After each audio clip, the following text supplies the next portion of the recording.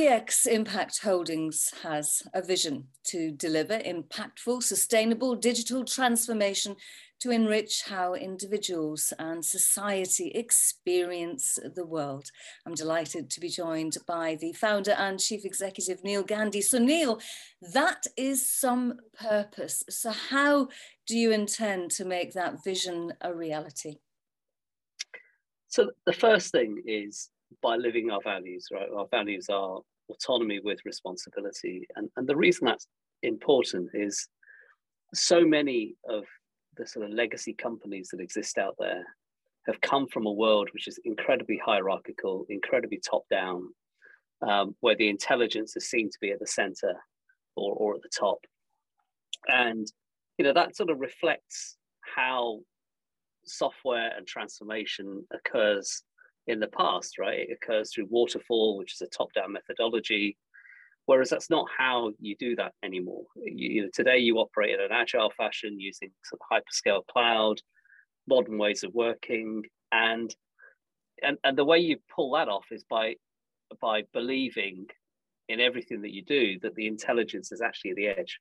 So our job in the center or the top or however you want to draw it, our job is to empower our teams at the edge to do the work they need to do to get the job done, which means that they don't have bureaucracy. They are empowered, they are autonomous. But then alongside that, clearly they have to take responsibility as well, because you can't, otherwise it would be chaos. So we pull it off by living to our values. So that sounds very idealistic. That is a beautiful world, that picture that you have painted with those words. But what is it that the company actually does? How will that enable us to achieve that nirvana? What it does is it pulls together multidisciplinary teams. So, you know, pulling together user researchers alongside content designers, alongside technical architects, alongside full stack software developers, working hand in hand together, highly iteratively to create solutions that actually work and deliver for against the goal.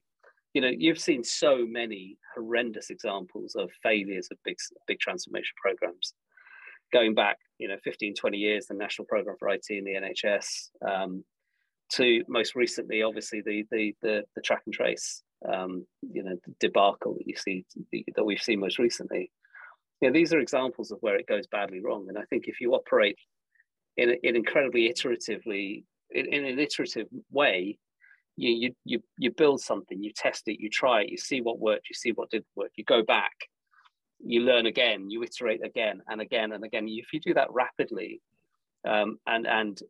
and you share your findings along the way, you don't end up with these big program failures. You end up with the kind of thing that delivers great value for taxpayers in the public sector, something that truly delivers for its intended end user group, you know, and ultimately is to the benefit of society.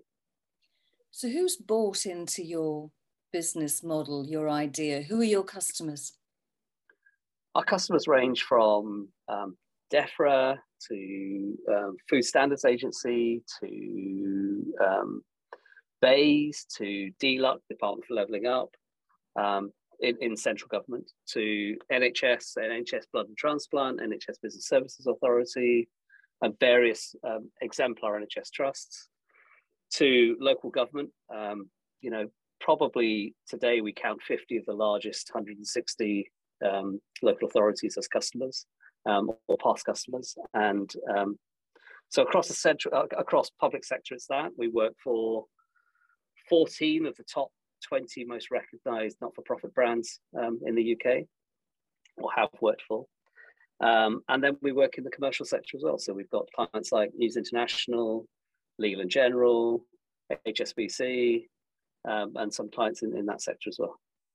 Okay, that's probably answering my next question, which is looking at the website, your website. There's lots of thought leadership, and I was going to ask, there's thought leadership, but are you making any money? So what are the revenues like from this cross spectrum of customers and clients? So obviously we're in, our year end was the 31st of March. And so we're in a closed period at the moment before we announce our year end results. Analyst expectation for us for that year just gone was just shy of 80 million, I think 79 million revenue, and I think 11.8 million EBITDA. As we've said all along, we're in line to deliver against that, which is considerably up on the previous year. So yes, we do make money. We're incredibly cash generative. I'm a bit old-fashioned that way, right? So as much as EBITDA is a measure, I like things like cash conversion, and it goes back to my roots of my parents running a shop and counting cash at the end of the day. So it's something I've carried forward throughout my business career.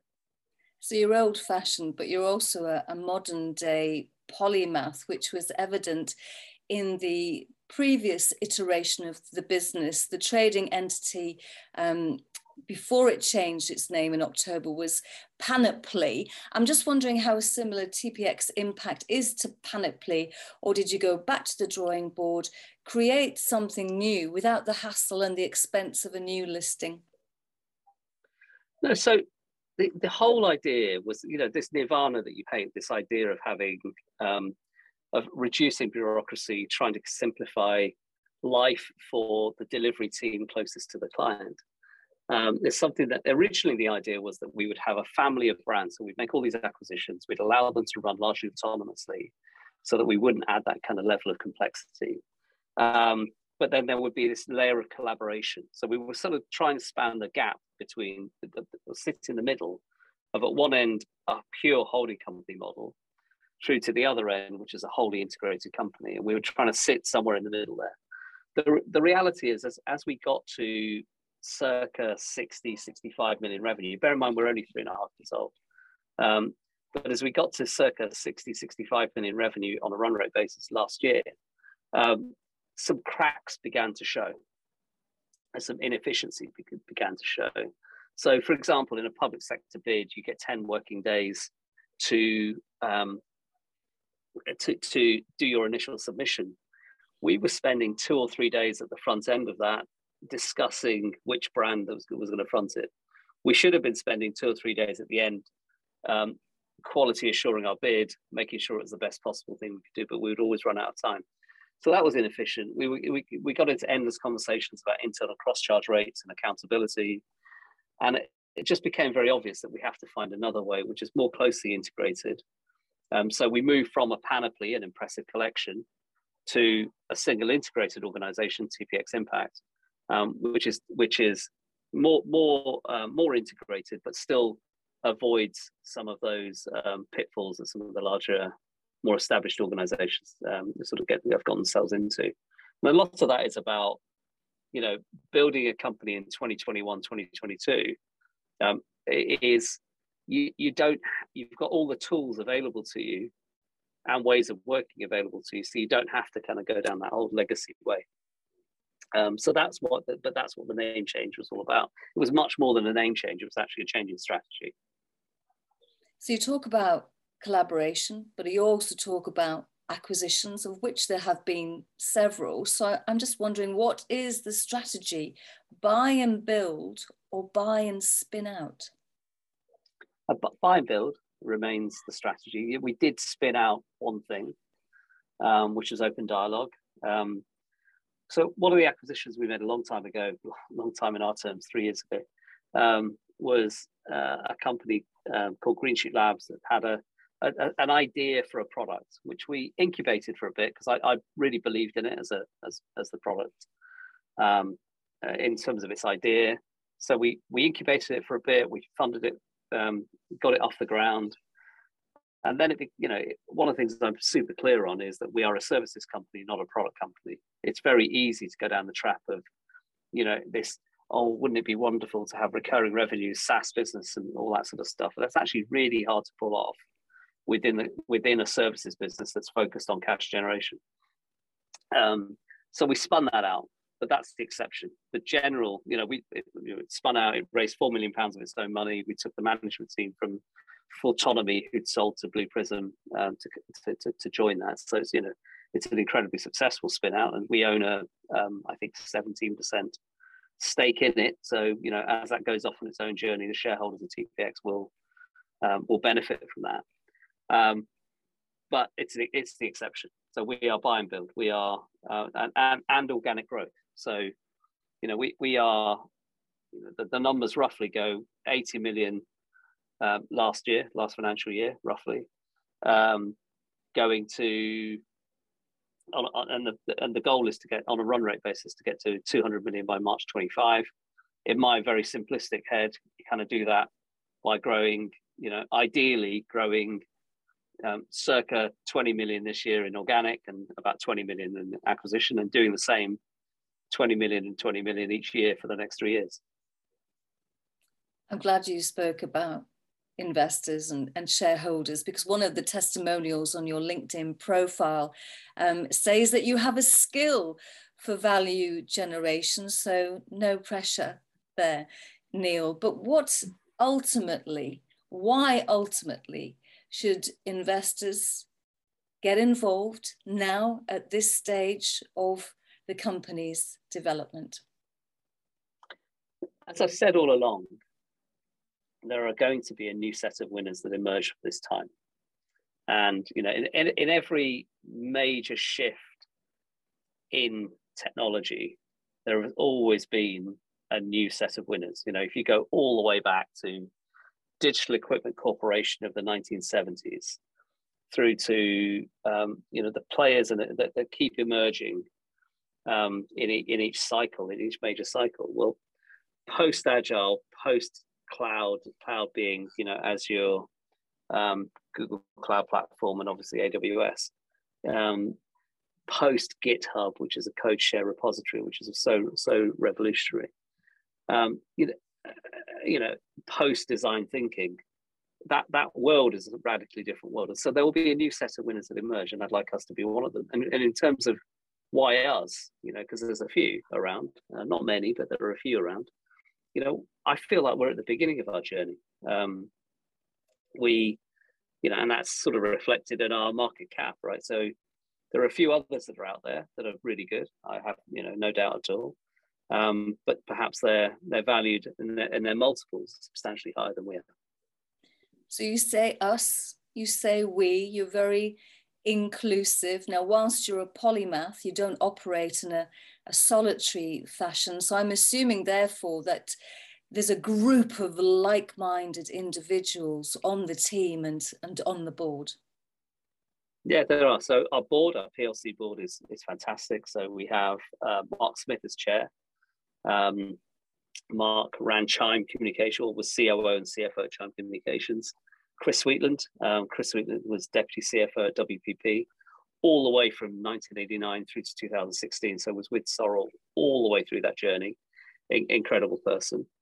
Rachel Neiman, who was the first chief digital officer at Department for Health. And Isabel Kelly. Now, Isabel's an interesting one. She came from a background of Amnesty International, but then went and ran Salesforce Foundation Worldwide, working for Mark Benioff, and is our ESG champion on the board. And we decided a long time ago that we wanted to be thought leaders in and around ESG. Long before I didn't even know ESG was a term 4 years ago, but we knew that we wanted to be the right kind of company. We wanted to make money the right kind of way, so we brought Isabel on really early on. As a demonstration of that.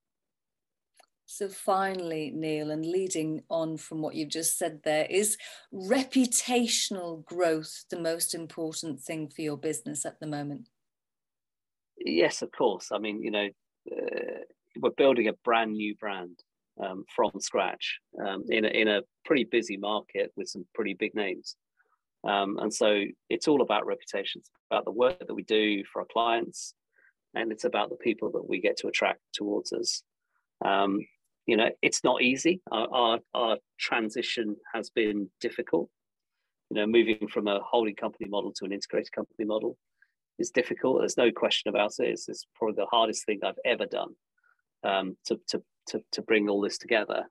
And it continues to be a work in progress. Like, we've got a lot of work to do, but I'm pretty convinced we get there. And the signs that I'm seeing, the type of people I get to attract nowadays are are leagues above the kind of people that our individual group companies could have attracted as in their own small companies. But then similarly, some of the people in those companies that we acquired are also brilliant. Matt Skinner, who runs our consulting division, is fantastic. Rebecca Hull, who runs our DX division, is also fantastic. Both of those came from acquired companies. So, it's a combination of all. What a life-affirming message you've just given to your team internally and reassurance to investors. Thank you very much indeed. Neil Gandhi, founder and chief executive of TPX Impact Holdings. Thank you. Thank you.